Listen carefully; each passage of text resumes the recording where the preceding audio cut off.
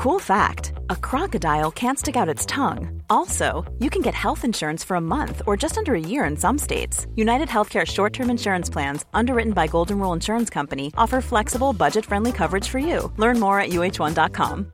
Ready to pop the question? The jewelers at BlueNile.com have got sparkle down to a science with beautiful lab-grown diamonds worthy of your most brilliant moments. Their lab-grown diamonds are independently graded and guaranteed identical to natural diamonds, and they're ready to ship to your door. Go to BlueNile.com and use promo code LISTEN to get $50 off your purchase of $500 or more. That's code LISTEN at BlueNile.com for $50 off. BlueNile.com, code LISTEN. Hello, hello, hello. This is Out of Place, and I'm Pacific Obadiah. We hope you enjoy our third episode, and just a quick reminder, if you like the show and you like what we do, you can support us at midnightdisease.net/join.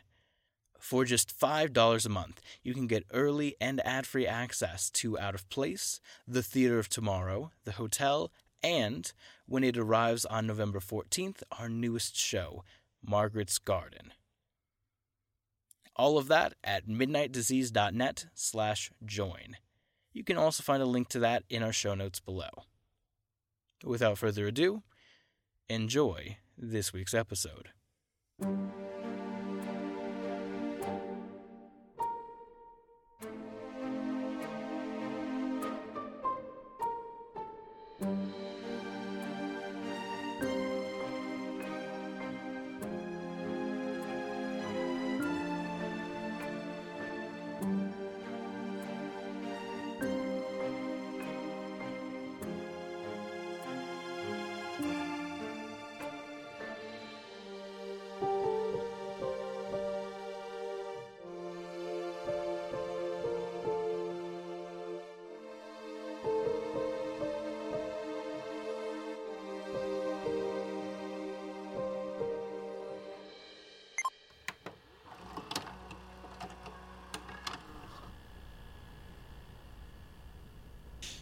Miss Arundel brought me a cup of tea this morning. She does that from time to time. I suppose dealing with the paperwork the Carruthers Institute somehow generates can't be all that exciting. She always says the same thing. 1 sugar for Andrew. And gives me a smile. She's a nice lady. I get nervous when she strikes up a conversation, but that's me, not her. She's late 30s, maybe 40s. I've never been good at guessing ages. And quite tweedy. She wears her hair up and there are a few grey streaks. She perched on my desk and asked me how I was getting on. I said it was fine, I was making good progress, and I wonder if she was a bit disappointed I didn't go into anything more personal. I have a feeling she's trying to get something started. An office romance in the catacombs under Bloomsbury. I should probably drop a hint she's barking up completely the wrong tree, but I've never been able to steer the conversation that way. Then she remembered, she said, that there had been a package couriered in that morning. It was addressed to the Institute for the attention of the archivist, and that, she supposed, was me, and I agreed that I supposed it was. She handed me a box which I'd previously assumed she'd only carried to balance the cups of tea on. It was wrapped in brown paper. My heart sank. It was another one from the project, I knew it.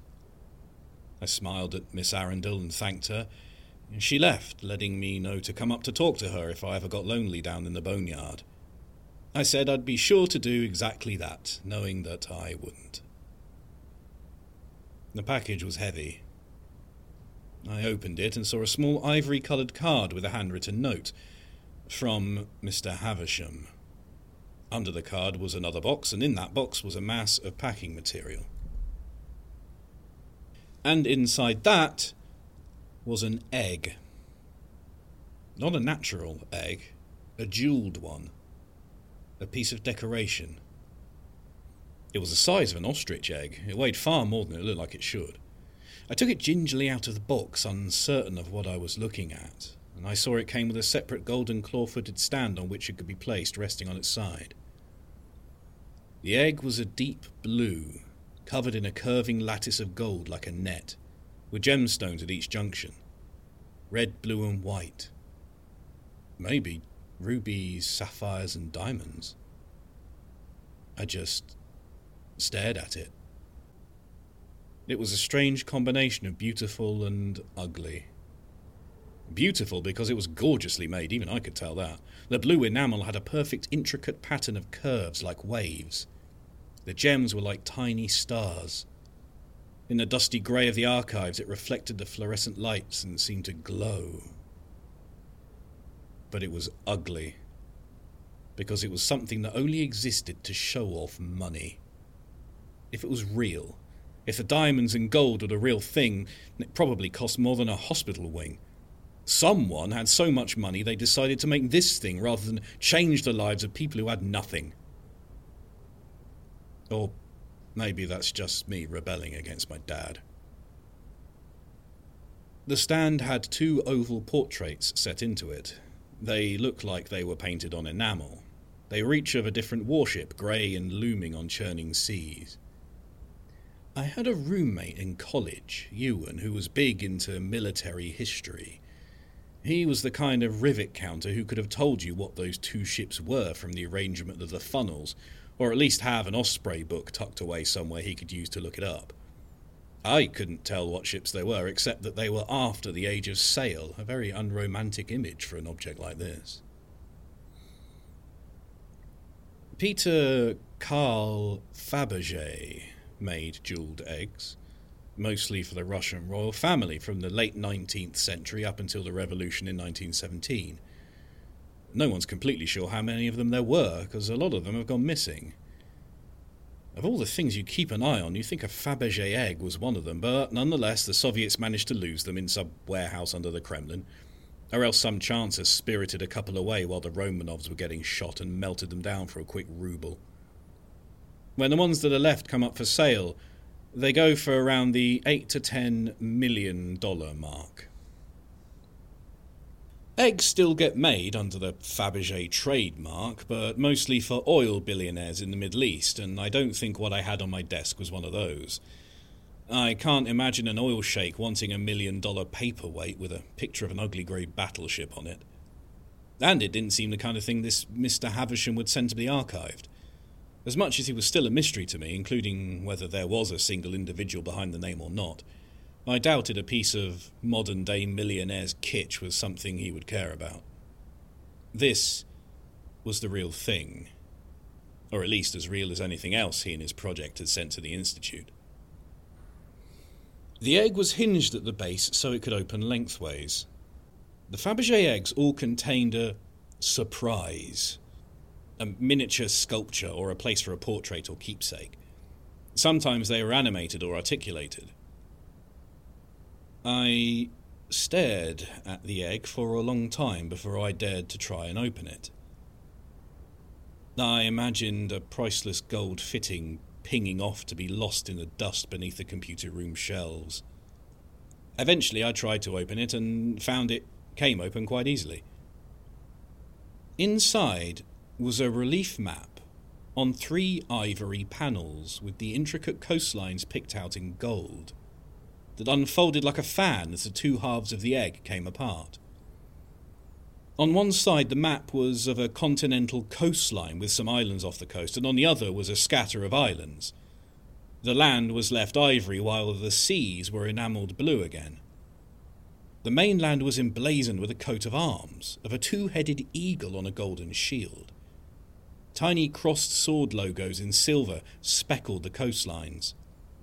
Around the solid surface of the egg's lower half were inscribed characters in Cyrillic and the date, 1907. I looked up the Cyrillic. I'll spare you the whole thing. It's the title of Tsar Nicholas II, the last Russian Tsar. That checks out. At least in 1907, Nicholas II was still alive and his family was still receiving eggs from Fabergé. The coat of arms is Russian too. The date also helped me narrow down the location of the map. One side has the eastern coast of Russia along with the Korean peninsula and the Japanese islands. The other side is the islands between Asia and Australia, Indonesia, Malaysia, the Philippines, Papua New Guinea, the Solomon Islands, and all those tiny islands of the South Pacific, all picked out in ivory and gold. What struck me was how China wasn't there. The land that should have been China was just the glittering blue of the sea. Australia should have impinged on the other map too, but it was left off. That, and the fact that the whole map was coloured the same as Russia, suggested an empire, including most of the lands between the Indian and Pacific Oceans and a big chunk of Oceania. An empire under the arms of Tsar Nicholas II. The Russo-Japanese War was fought in approximately the same area as the map in the egg. It was technically fought over influence in Manchuria and Korea, but it was really another one of those dick-swinging contests between colonial powers before the First World War. It ended in a pretty solid hiding for the Russians.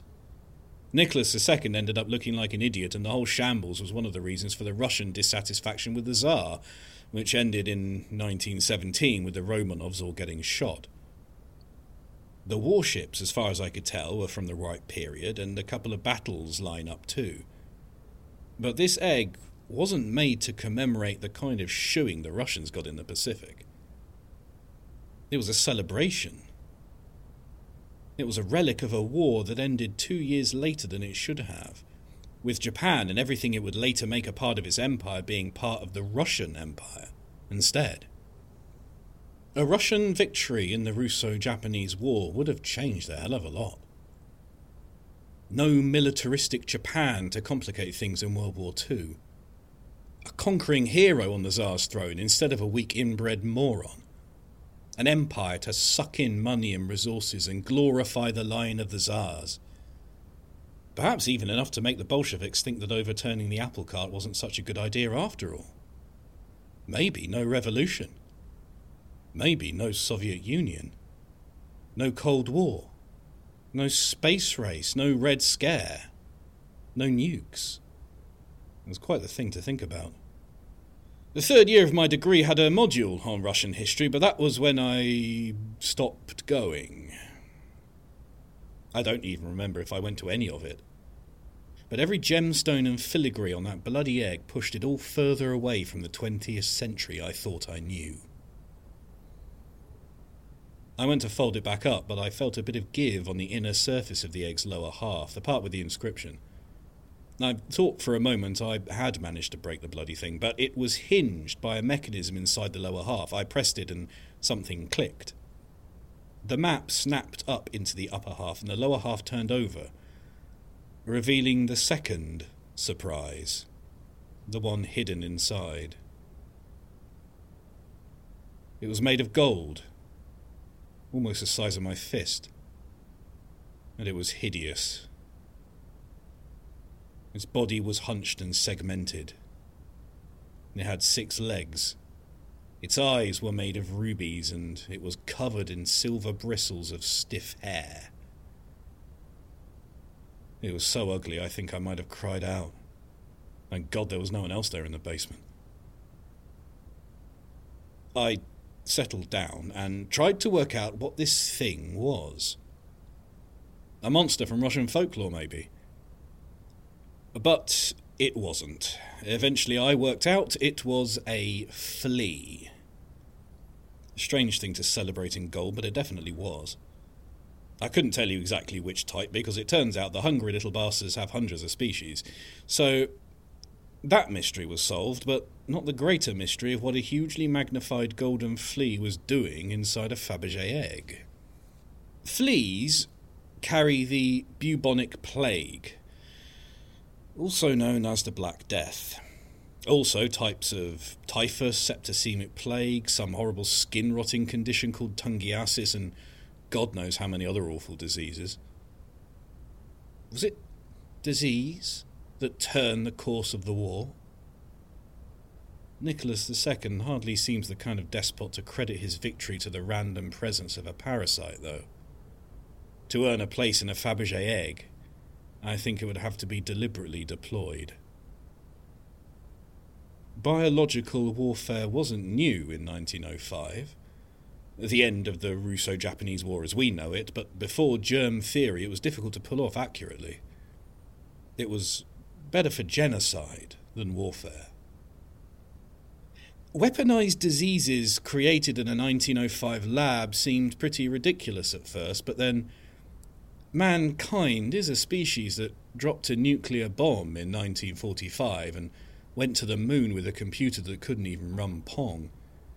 If we absolutely, positively have to kill a huge number of people, and the theory exists, we'll make it happen. All it would need is an Einstein born a generation earlier who tended towards biology instead of physics, and I'm doing it again. I fill in the gaps. Human brains do that. They take a piece of the picture and fill in the rest, and we believe what we've drawn in our heads even if there's no proof we've got it right. I put the flea back in his compartment and closed the egg. I packed it into its box and put it on one of the back shelves where no one will find it unless they know where to look. Maybe it'll eventually be forgotten like all the bones and pots and stone arrowheads in this place. I hope I'll forget it. Every time I think about that bloody egg, I start to itch all over.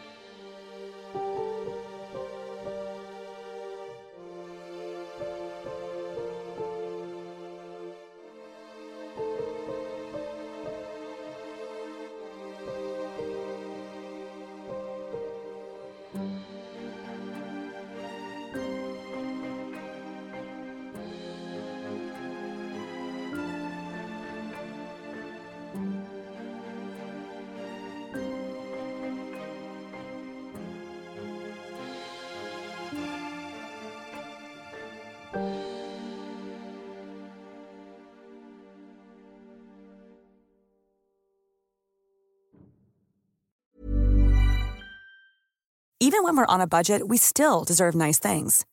Quince is a place to scoop up stunning high-end goods for 50 to 80% less than similar brands. They have buttery soft cashmere sweaters starting at $50, luxurious Italian leather bags, and so much more. Plus, Quince only works with factories that use safe, ethical, and responsible manufacturing. Get the high-end goods you'll love without the high price tag with Quince.